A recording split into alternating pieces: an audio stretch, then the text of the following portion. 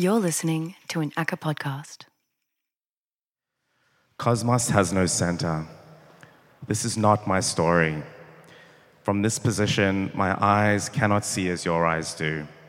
From this position, my ears cannot hear what your ears do. I cannot put my words in your mouth, nor can I put your words down on a page. Stories, whether real or imagined, have too much I and not enough we. We argue for the I and sit uncomfortably with the we. But how do we talk and see and hear together without having to be quiet, without speaking over, without pointing at something else, just like this? Would you like to know more? I would like to invite each of you to join me in creating a story of this space. We will find our shared position through a triangulation of perspective. The visual through your captured image, the heard through your recorded sound, and the linguistic through your written word. Hi, my name's Anna. I've written a letter to my late husband who died earlier this year, so I'd like to share that with you, which is placed down there. I sat in Cosmos a few weeks ago and I had that idea, and I wanted to tell him about the exhibition and the workshop and how his colleague Lucinda from the non-fiction lab at RMIT has done an awesome job. We are essaying breath as a method of writing criticism. This is our position. Eva Rothschild talked of recycling the waste of the artwork. Thinking of breath as the waste of an oratory text, we recycle the breath as the material of writing. We essay breath as a performative, critical, and collaborative mode of writing. Writing the effect of artworks on bodies, writing the effect of bodies on artworks. Writing the politics of the spaces that artworks and bodies occupy. Through Beth, we co-author. Before this workshop, we were sent a reader with a list of key texts, and these formed part of the expanded materials of my experience of Cosmos. I considered them all, and then I spread my attention unevenly. I am thinking about Maggie Nelson's Bluets, her belief that we do not choose the things we love. I am writing away from an observation of Cosmos, using guides for my travel, Nelson's use of blue as her constant, her anchor, a relationship where blue is a colour, a property, determinable but not fixed, so a shifting concept. I am affected by Nelson's quote, "I am not interested in longing to live in a world in which I already live. I do not want to yearn for blue things." Her blue is also an investment in her romance of seeking. I trust Nelson's trust in these contradictions. I am not interested in centering the sculptures of Cosmos, but in finding an anchor that can affect them, can act within the space around and between them. ACCA is full of Cosmos, and so how can we have and move into so much space? I am thinking about how to move static sculptures without touch, without moving ourselves to affect their impression on us. I am thinking about imagination as a site for moving.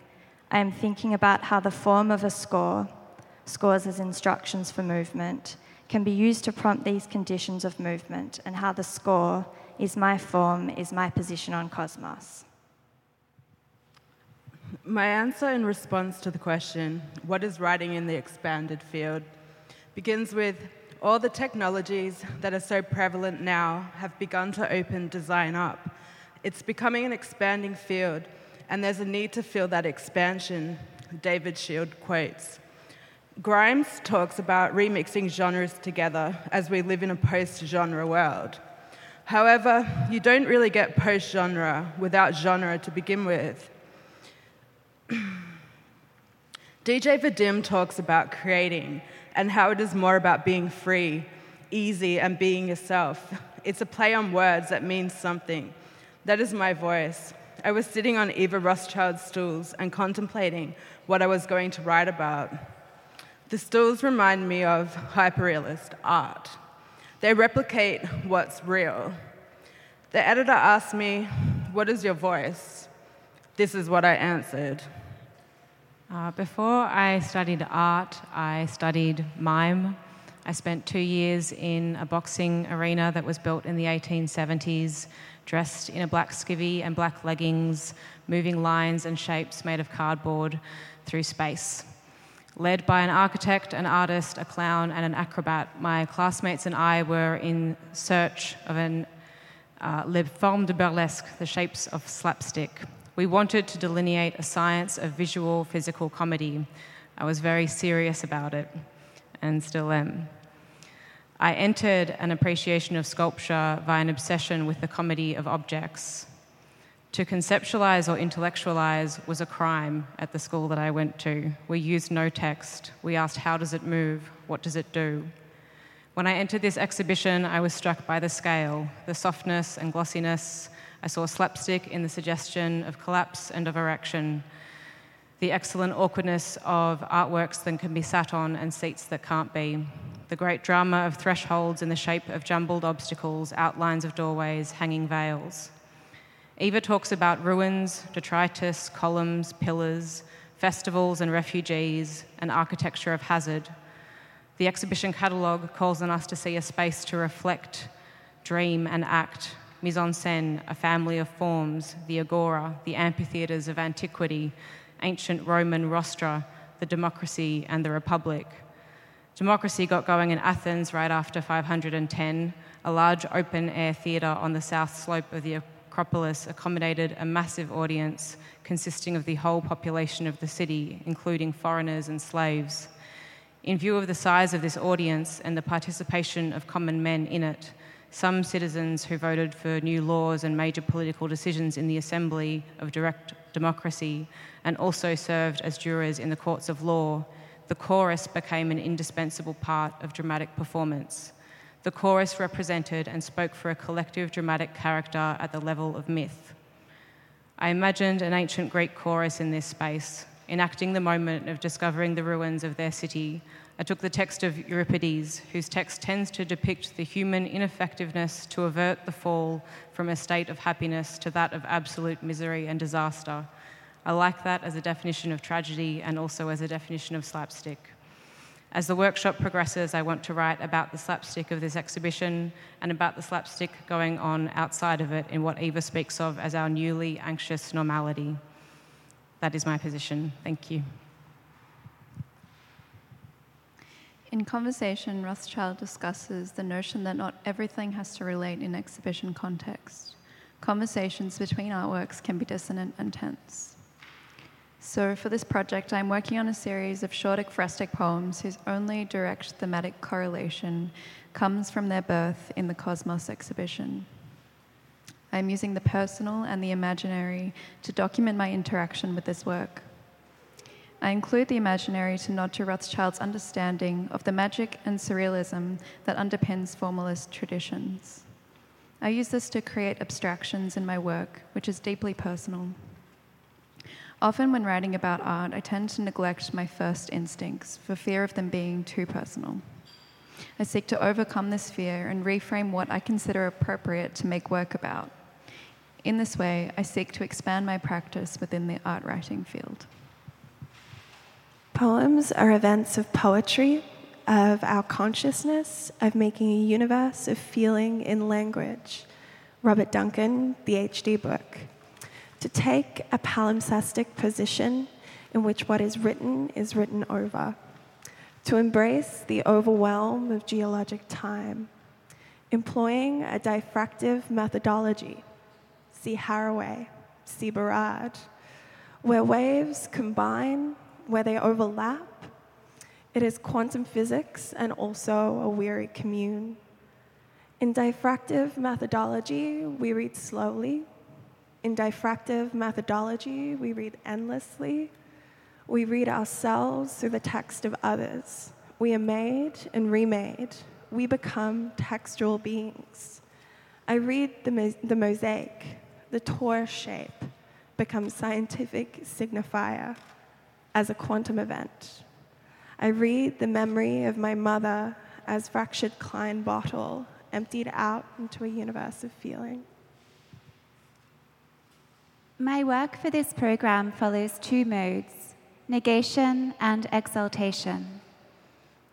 Negation of representation, but also of psychological depth and linear time, and the exaltation of all that is surface, superficial and sentimental. Surface means the outside of an animal or plant body, the outer boundary of the earth, the corresponding part of any planet, or the outermost part of a solid object with respect to its form, texture, or extent. My position is as someone who comes to art as a conservator, trained to focus on materials, their condition and decay. My position is also as a daughter of Irish Catholic white settlers on Wurundjeri and Boonwurrung land. The power of objects might be transcendental, sacred, or supernatural. All objects hold this power. But given the context of white art institutions, there is much more to say. How can I create art about and in response to the power vested in objects when museums and galleries continue to deny requests by Indigenous and colonized peoples for the repatriation of their objects? Material can also mean what allows you the time and space to write. From whom are these material conditions extracted? And I'd like to acknowledge the traditional owners, elders past and present, and elders here. I wrote from a Jungian dream analysis perspective because I felt, I didn't really feel connected. I felt connected, but I did think that the works could be sort of lifted up. I was really unhappy that it's do not touch. I felt it was architectural, tactile, it was supposed to be solid, and yet it's do not touch. So back to the dream interpretation, I've just followed the 6 forms and starting from myself, looked through Akka, Eva, then the show as a whole and Border as this piece, because this piece sort of interested me a lot and I liked looking through the window, and I ask you all to look through the window later and maybe take turns, because on that side it makes life look a little bit fun, but when you're standing on this side and you're looking to that side, it really feels sad on that side. I'll pass over. I'm taking a position of curiosity and imagination. I'm imagining the permanence of solid objects in 3-dimensional space and our constant movement through, around and past them, and how I can't talk about our movement around and through space and life without incorporating the 4th dimension of time. And I'm thinking of me as a writer sitting in the centre of my own little universe and trying to pin down or resist time and turn it into something else and take that into the future. That is my position. Hello. I'm doing a performance or a dimensional essay, which is a code-based seance which opens up a wormhole to summon transcendental space through the magic or the deep magic of the computer terminal, a space of abstraction in order to collapse time and reanimate text. Writing is a process of figuring out what you think. An expanded field of writing writes towards, away from, alongside, tangential to an artwork, in order to come back around to it. It considers the political currents in which it was made, the social context, who it is for, the systems of power that have given rise to it. An expanded field of writing understands that writing is a craft that can be wielded and moulded and broken. Different forms of writing have different building blocks. Expanded writing gives you permission to bring them together or discard them.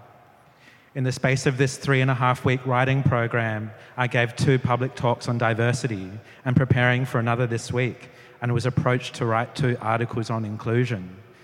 The expanded field of writing is me never having to write about diversity again. Hello. One of the positions that I adopt is that of persona.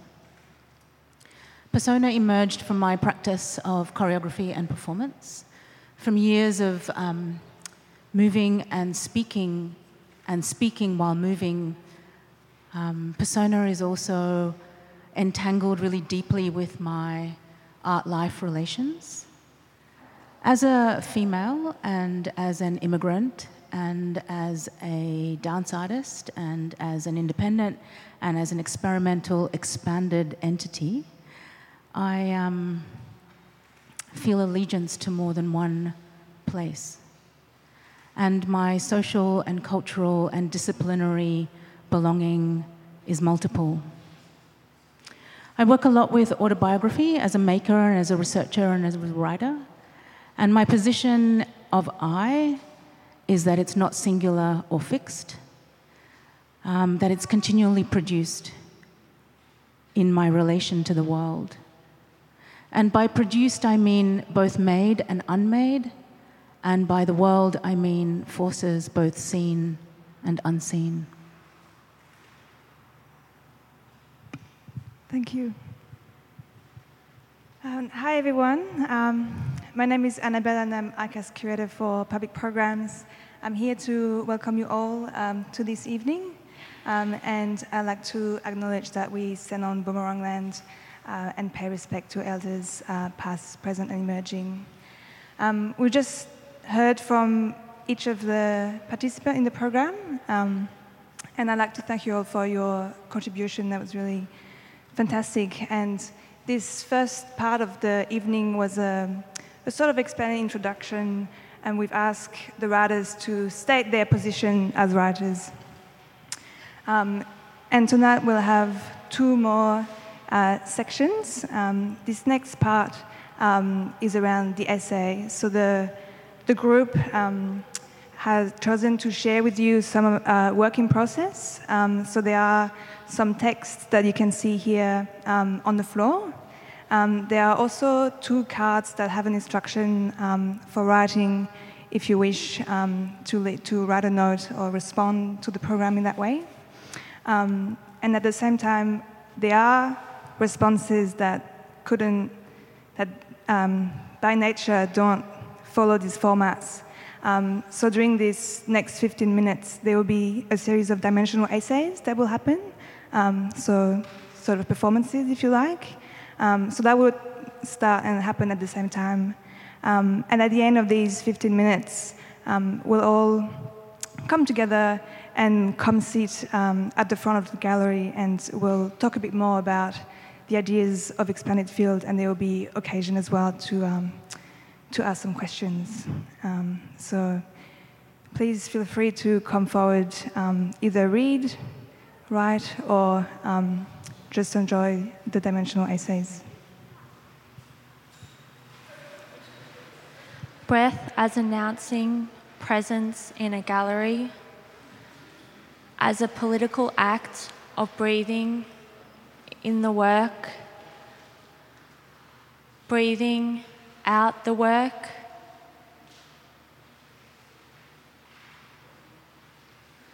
touch upon the work, think the puffs of air that moves a suspended structure.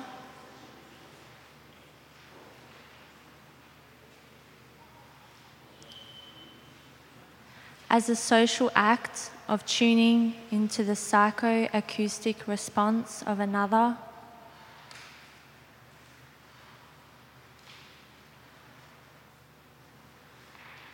Breath to absorb oxygen, expel carbon dioxide. A chemical reaction and action, breath is transgressive. Against the gallery, against space.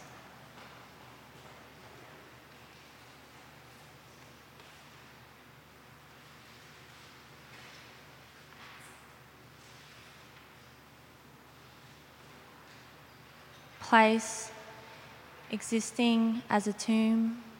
Your breath traces the body.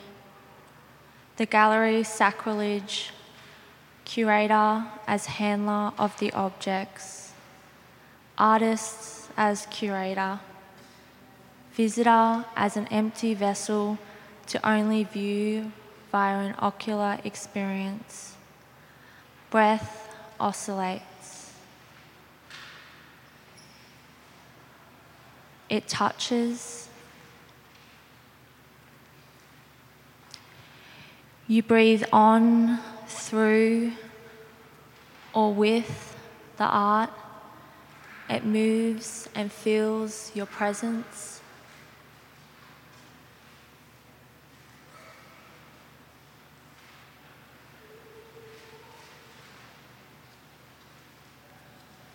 Deeply, the energy of the colour traces its way, sliding down your esophagus and into your lung cavity. Floating around, the lung increases in intensity. In breath, out of breath. Cloudy, smoky breath fogs up what was there, obscuring reality for a moment.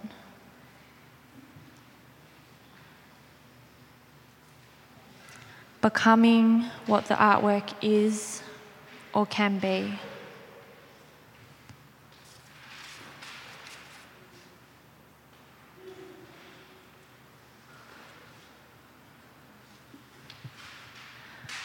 Coping with criticism is about taking a deep breath.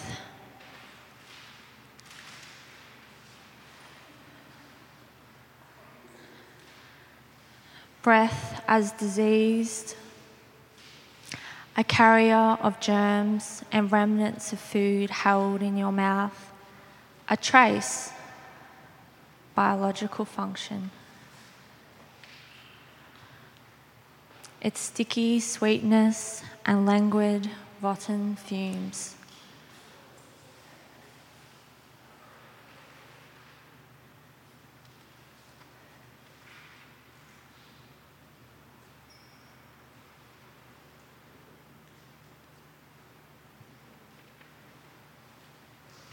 A stain or smear, the last to go. A mind cannot linger, a heart slows down. All that's left is the breath, faltering, but still there.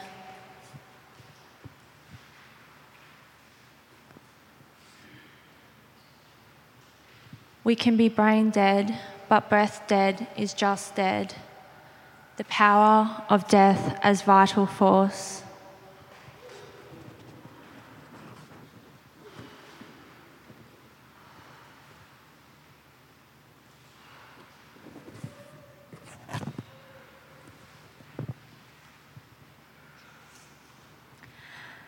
An intake or sharp outtake, a shot of breath or fresh air.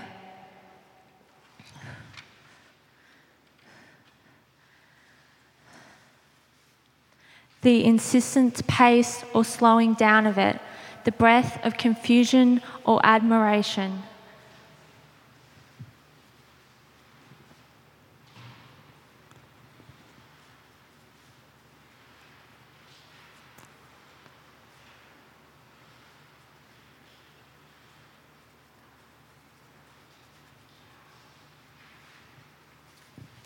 You take my breath away.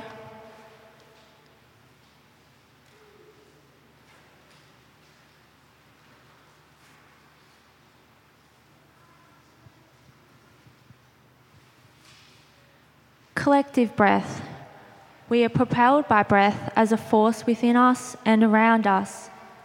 And collective breath in a space tells a story, weaves a narrative.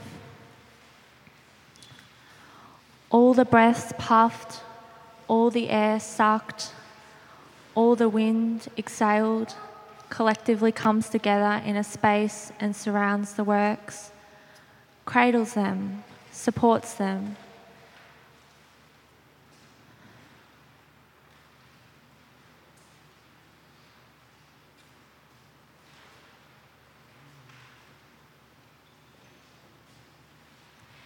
It's a mass of experiences, a mass of interactions, a mass of relationships.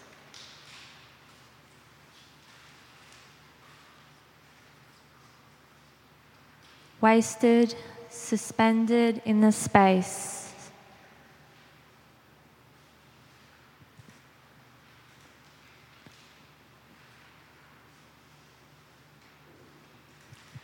Physicality, interaction, and movement are restricted and governed by the language within the room, by the relationship that is possible with the artwork.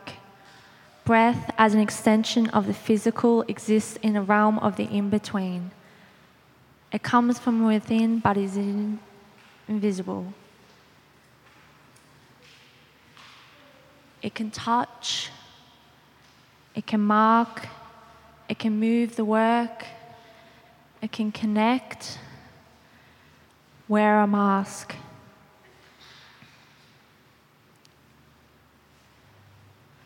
Your breath is restricted. It is only yours. It stays with you, on you. It is diffused. It is non-threatening. It has been neutralized.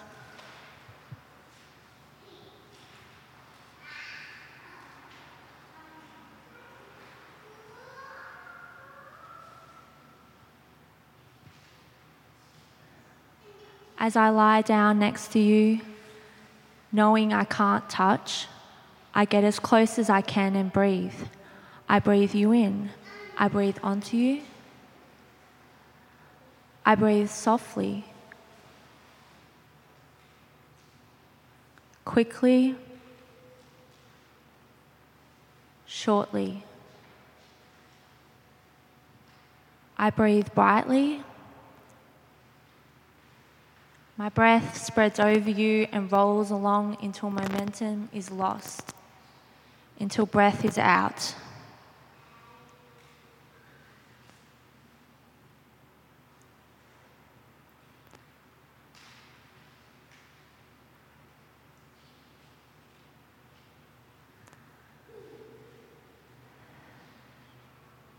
I caress you with my breath, and I move my hand above my breath. A shadow is cast over your surface.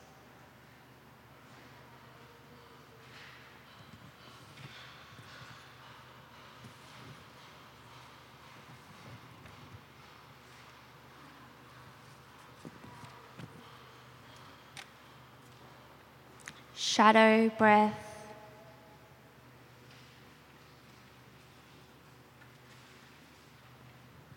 Just as breath fills a space, so does shadow.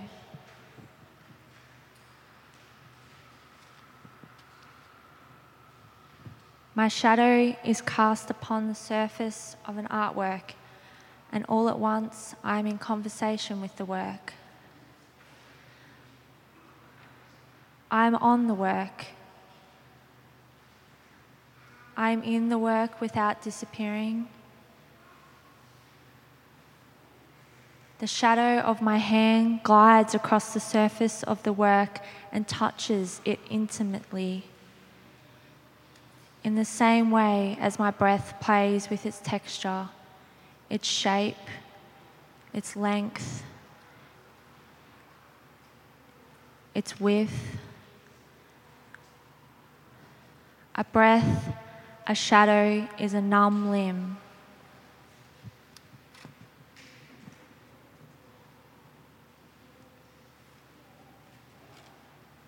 Closer you lean towards the mouth, intimate, energy, the breath your lover exhales in the early dawn as they stir, the breath you lose after a run.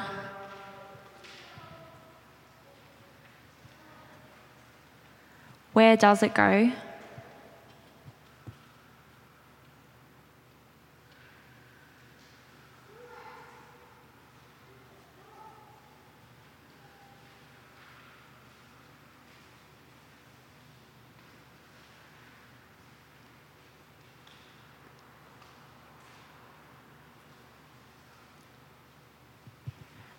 And the line comes, I swear it, from the breath, from the breathing of the person who writes, at the moment that they write, and thus it is here that the daily work, the work, gets in. For only they, the person who writes, can declare at every moment the line is metric and its ending, where its breathing shall come to termination.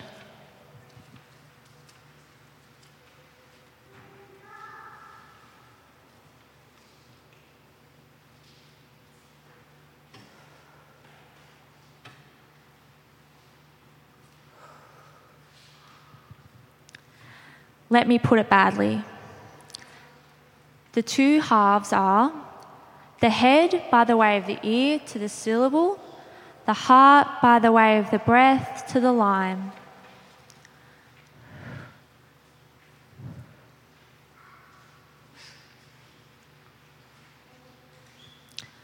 Rhythm,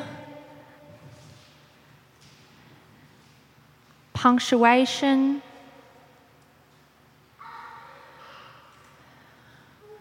rhythm, punctuation, pauses, breath, holding the breath for as long or longer.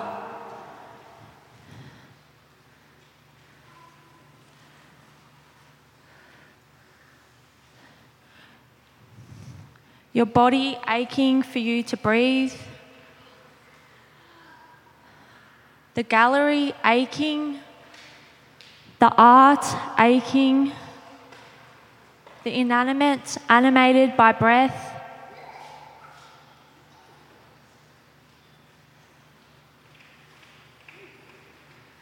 Slow it down. Focus on your breath.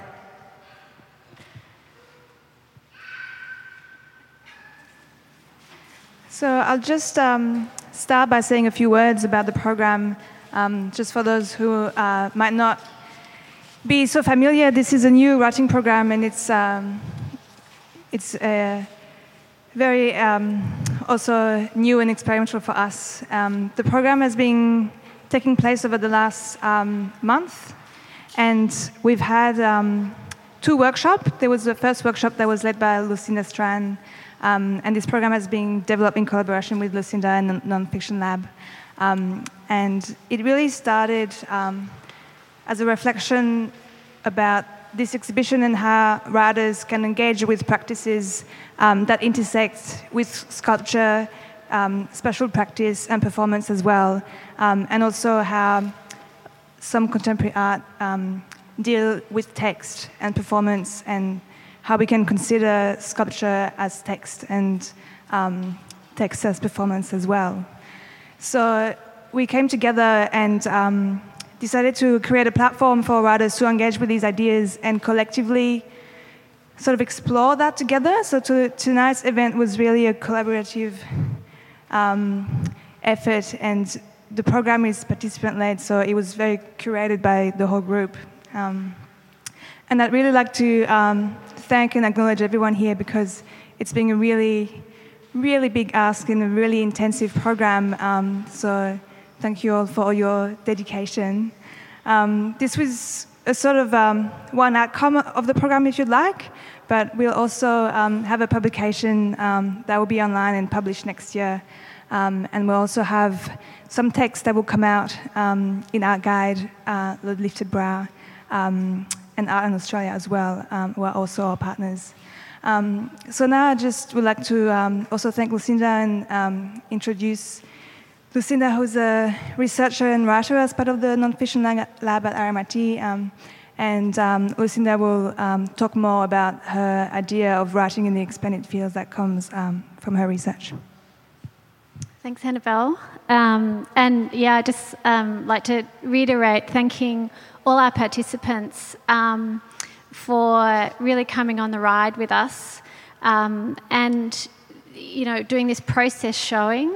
It's really no small thing to ask a writer to open up their process to the public, and you guys have really done a fantastic job. As Annabelle said, we've just had a couple of sessions. This has been a very challenging and fast-moving program, and we're still right in the middle of it. We're moving towards a digital publication, which through editorial and design will keep working with this idea of expansion. And just to talk a little bit about the idea of the expanded field, which I find extremely helpful in mapping the things that are happening in the field of non-fiction writing. And what we've been looking at, as you've seen in this introductory section, is the different kinds of positions that a writer might take. We've been talking about this term position a lot in the program, and the different kinds of positions a writer of non-fiction may take in their encounter with the subjects of their work. In the realm of non-fiction, that may be art, it may be history, it may be the self, or other subjects that are usually in the realm of non-fiction writing. And in the, I would say, at least last decade, there's been a real opening up of these positions in the realm of non-fiction writing that is kind of akin, I think, to kind of opening up of positions that maybe we've seen in fiction earlier, and certainly during the 20th century. And now we're really seeing this opening up of positions, writing positions, with respect to subjects of non-fiction. So clearly art criticism is one of those, and the encounter between the writer and the artist, or the writer and the artwork. But where the expanded field becomes very useful, I think, is in mapping what is happening in this field, and expansion not so much as a never-ending pluralism, but expansion as mapping the possibilities for certain positions. And that was kind of the idea that Krauss brought to sculpture and the field of postmodern sculpture, and this program is really exploring the application of that to the field of non-fiction. And that's a key, that's a really key part of my research into non-fiction writing, and how we might explain this strange term, which is non-fiction, which is actually, non-fiction has no intrinsic substance as a term, and that's an intriguing thing. It's a disruptive kind of thing. So we're all working in that realm, but trying to map this pluralism. And the expanded field is a very, very useful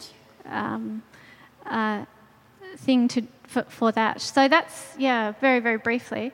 Do we want to have questions?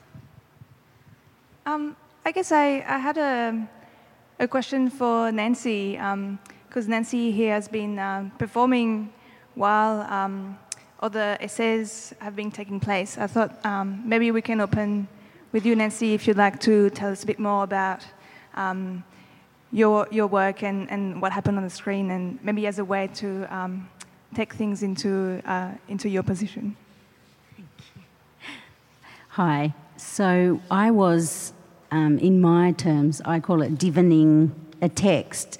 So I was using regular expressions, which is a very basic form of bash scripting in a computer terminal, to data mine particular texts about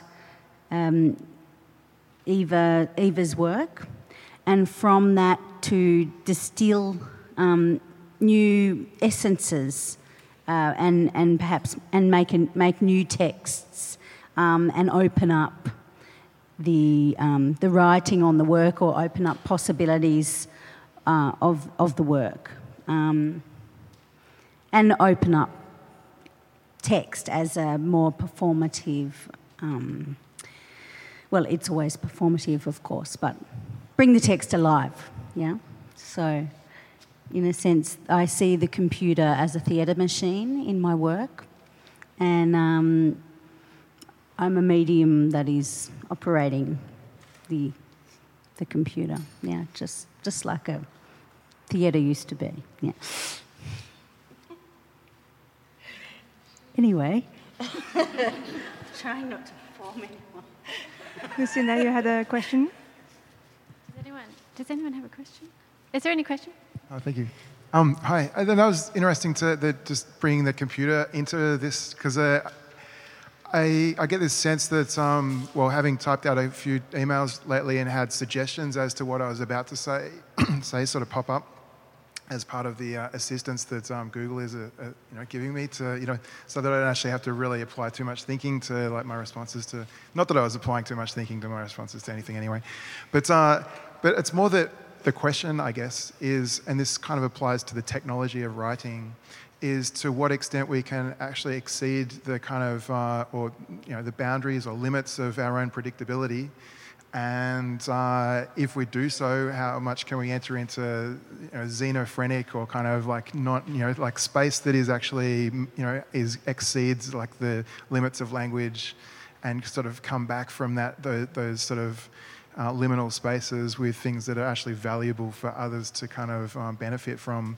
Or when we do that, when we actually exceed sort of the limits of language and then some come back, is the kind of vastly interconnected computer network that tells us like if something means or doesn't mean something will actually like also declare us to be either valid or invalid. And so how do you kind of navigate that with the technology of writing in the contemporary society that we're living in? It's just a small one for you, Nancy. Yeah. Am I going to use the technology up here? Oh, sorry, I need to go here to answer the question so I can see you. But I don't know if that was a question or a comment. But I guess what I was trying to do was, yes, I mean, definitely I'm critical of the autocomplete life and the autocomplete anticipation of the computational media, on our every move, indeed. And so if I was to go further into the way I approach a performance and, as an art form beyond the snippet tonight, what I like to do and what I was doing is showing that you can actually rewrite these things. So showing the tools and the very basic... yeah.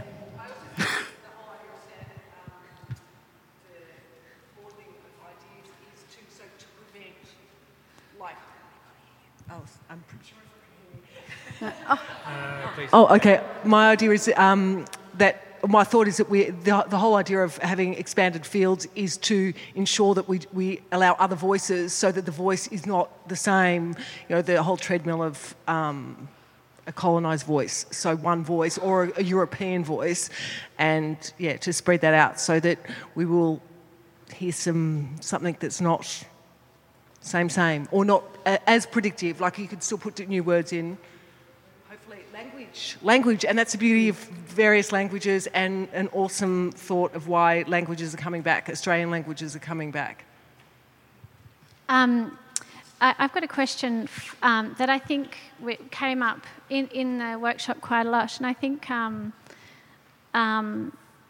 Rafi, in your contribution tonight, you really addressed it explicitly, which is about this idea, or the thing about expansion or the limits of exploration in form and genre, but still having to connect to a reader. So do you want to speak to that? Sure. think as soon as you're reading something and you're faced with a set text, there's automatically a level of passivity that comes with that. So you can read and you can imagine, you can choose your setting, but in the end, you're kind of going into a world that someone has totally created. That's another person's pure point of view. So something that I'm really interested in exploring is how you can create a little bit more space in that and then invite other people in to co-create. And it doesn't have to be something as free as asking other people just to populate it with everything. But I'm quite interested in how digital technologies can allow a little bit more participation by a reader in a reading experience, and the processes by which you need to deal with not just text, but sound or image or any other thing that has conventionally been seen as separate from a book, and incorporate that as narrative. So I think there are possibilities as well as predictabilities that come with the digital world. And I guess I'm just quite interested in seeing how those can be used to create a more participatory kind of creation through reading. So is there any other questions before I... So this is like a double question, which begins with you. I don't know your name. Yep. Ainsley. Yeah, Ainsley. Hi. So you mentioned at the beginning negation as a strategy to read artworks, or at least that's what I understood. And I'm just wondering if you see that as a position that belongs to an optimistic or a pessimistic philosophical, or at least like worldview sort of position. And I would like to connect that idea of negation with Andy Butler's text, if you have anything to say about it, Andy, in the sense of negating the position that you are kind of allocated in the art world. That's my double question. Okay, great. Thank you for that. So I was playing around with which word would really capture the essence of what I was trying to mean with that. And because I also thought about countering, or also I was thinking about titling the text that you might have seen on the floor as counter depth or anti-depth. So to me, the negation is to counter I think it's quite similar to what's being discussed, to counter the predictability about how we encounter art or writing, or thinking about the meeting point of both of those things. So I see it as more generative and more productive and not so pessimistic, because I think there are so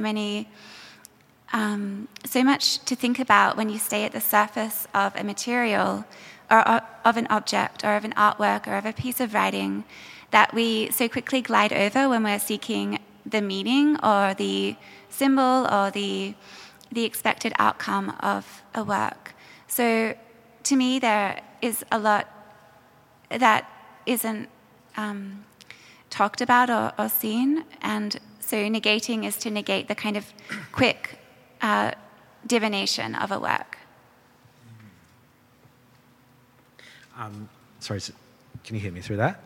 Yeah, sorry. So your question, Diego, was about negation and optimism or pessimism? Well, in connecting, so it was two separate questions, but in your case, if you see negation as a strategy to counter the position that you've been allocated in the art world? Yeah, so I guess that comes back to predictability. So I feel like, I guess, so for those that don't know, I guess a particular position that I've been allocated in the art world is as a diversity worker, I guess based off a couple of essays that I have published over the past couple of years that were like intended to negate a particular position, and sort of what you were saying, Ainsley, to like try and make particular concepts surrounding race, like put them back on the table. And I guess, like, finally, the way that sort of solidified and sort of shaped my life is that now this is all I write about. But in a way that, and I guess is, this is sort of like negating things to try and like open them up and expand them out and sort of develop ideas more. I've just found that like within the particular position that I've been given, that I've been allocated is that the way that I now write about things is in the same mode, when I sort of like feel this real need to like break open these ideas that I've been working with and like researching to try and like expand out. But I've just found that, you know, with the sort of, you know, systems of power that sort of dictate how things sort of, you know, given a platform and a position, that I'm, consistently left in this very, like, superficial, like, what does inclusion mean? And so I guess, like, in this sort of, like, position that I'm trying to articulate and, like, get to in that piece is, like, I guess how to completely, like, remove myself from that. But then also like think really critically about like the way that it's come to pass that now I am the one non-white person that major institutions know to contact if they want to talk about diversity. So there's that sort of negation as well, I guess. Can I suggest you're really good at it though? So it would be a shame to if you completely severed that talent. And that's. Yeah, and when you have to put food on the table, you have to continue to accept those, you know, whatever you're offered, basically. So, but please don't stop. But then, sorry, I guess with the expanded field as well, like I've just found like, sort of different forms of writing, because I guess I'm a writer first, so I think about form and craft, is that sort of bringing non-fiction and then narrative, and then sometimes when I'm feeling comfortable, sort of like personal stories or like a poetic sort of sensibility to writing can actually really like shift the way that we think about things in a really productive way. So I guess there's that sort of negation as well in terms of thinking really critically about how ossified particular forms can be.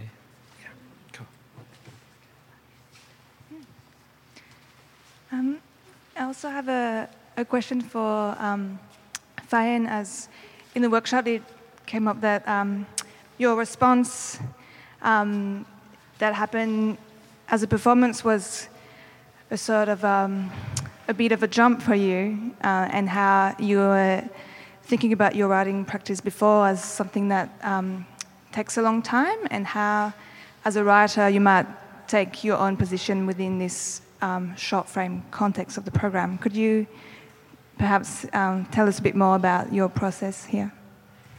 I think that was also affected by this time of year. I'm sure I'm not the only one who is remarkably busy at this time of year, and so I just didn't have the headspace to develop a really kind of thoughtful, considered piece around what I was first interested in, which were the unusual ambiguities in the show around touch and contact, because there are certain works that you need to navigate in some ways with your body, really. There are others that you cannot touch. There are stools that you can sit on. And I send out a questionnaire to the ACCA invigilators asking about that. And Jackie, who's here, was my respondent. And it really just amplified my interest in codes of conduct within the gallery. But I knew that it was November and I've got 80 essays to mark, and how am I going to do this? And then I remembered that I've been wanting to do something for a long time. And that's that I was at an exhibition, or fieldwork for an exhibition in Russia, and I met a man called Oleg, who was a blindness activist, and he told me he loved art and he loved going to galleries and he went all the time. And he's a man with no vision at all, and he said he hated audio description. We bonded over that. We both hated it a lot, And I said, well, what do you do when you go to the gallery? Because you go all the time. And he said, yes, that's because I experience galleries through psychoacoustic breathing. I thought, wow. So what he did was he would invite a friend that he trusted, and he would go along and they would stand in front of a painting, and he would just tune into the breath of the friend beside him. And I've thought that that's a really beautiful idea for a long time, but it's also quite honest, because sometimes people are trying to describe artwork and they can't put into words, what's there. And then thinking about this expanded field, I knew that there were a lot of people who applied for this who weren't able to get in, that there were also people who would be really wonderful in this situation. And so I asked Jess here and Eva to join me in this exploration of breath as a mode of writing, breath as a sentence and what it could be, because they're very attuned into sensory language and into performative practice in ways that, I'm interested in growing. Thank you for sharing. because I love these kinds of microphones. I wanted to speak to this comment about negation, and well, I'm not sure I entirely understood the question, but I have a kind of, I think it's a very interesting question that you asked, because, well, Megan and I don't know if you noticed, but we were walking around the space, and we have very different practices in dance, as in we have different training, but I think something that we have in common is perhaps what started in the 1960s by an American group called Judson Church, and there's a very famous choreographer from there called Yvonne Reiner, who wrote the No Manifesto, and I wish I could know it off by heart to now say it to you, but I don't. But I think what happened at a particular time in our history, in the art history, and also in relationship to Ava and sculpture, is that no became an expansion. So no to entertainment, no to spectacle, no to, does anyone else know? No to virtuosity. It became a way to expand. But I think that from my point of view, because now we're in a time of also affirmation too, and to be affirmed and have diversity and voice, there is a kind of yes saying, and I think there's a very interesting relationship now between no and yes, and how we are positioned. Like Andy and I had a long conversation today about, who sits on the diversity committees. It is often, us really, and it's important to sit on them, but who does it include and who does it exclude, and how to continue, and how to want to have those voices, but then also to I was saying to Andy, look, sometimes I just want to make a work about diagonals, but the thing is, I don't want the diagonals to be political, but if I make them, they are political, and if Ava makes them, perhaps they are political too, but yeah, there's just a lot of questions, I think, around affirmative action and negation.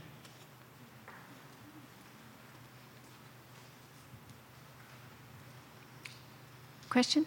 Anyone? Comment? Yeah, I just thanks, Amara. Just returning to this idea of performance, actually, one of the things that, in terms of the plurality of non-fiction writing that I think we're seeing a lot of, and certainly in literature, there's this coming through of poetry and ekphrastic writing, poetic responses to the everyday, or poetic responses to art, and we've got some really wonderful examples of that in the group. Also, lyric essay is something that we talk about a lot in the non-fiction lab, and a lot of us are working in lyric essay. So I suppose here I'm returning to kind of positionality as approaches to writing in a different way to subjective positions. But one thing that's been really exciting for me and unexpected coming into this workshop, or coming out of this workshop, is this movement of these writers writing into space and doing this kind of dimensional essay. Dimensional essay is this kind of term that kind of floats around, but I think in this workshop we've really started to look at, well, I've certainly really started to look at what that might be, writing into space, and that is a direct response to the show, which asks you to, really consider yourself in space, and then, very much, sometimes it is hard to put that into language. So that's been a really interesting thing. I don't know if I can put my colleague Peter Murray on the spot. Sorry. Peter, I just by way of just conversation, the term dimensional essay really occurred to me just from seeing the work of these, writers. Do you have anything to say? Have you heard of the dimensional? No. Great. Okay. Yeah, new ground. I like, so this idea of writing into space is something that's really emerged here, and I really like it. Perhaps as a way of conclusion, I thought I'd just share a few thoughts how the program has been from my perspective, having sort of setting up a framework and sort of let it unfold. Because I come from a very art historical background. I studied art history in Europe, and so my art writing has always had a lot of sort of hidden structures that I keep playing out, and I keep seeing in others' essays as well. And so I used to believe that a good essay, or as a writer, you could write anything as long as it was well argued in a way, as a form of criticism. And since I moved to Australia, I've been sort of encountering more and more other ways of writing. And before the program, I had been thinking about this idea of the essay and the voice of the writer not being as well argued, but as long as you are aware of what you're doing formally in your writing or your own position, that could take more creative turns. And so I've been really inspired by seeing some of these writers who have here very diverse practice in performance, in poetry, all of these different disciplines, and how they can really be weaved, and how they can really bring more criticality to the other discipline and more playfulness and more creativity. So that's been really inspiring for me. So thank you again, and if you'd like to join us for a more informal drink and chat in the foyer, we'll be over there. Thank you.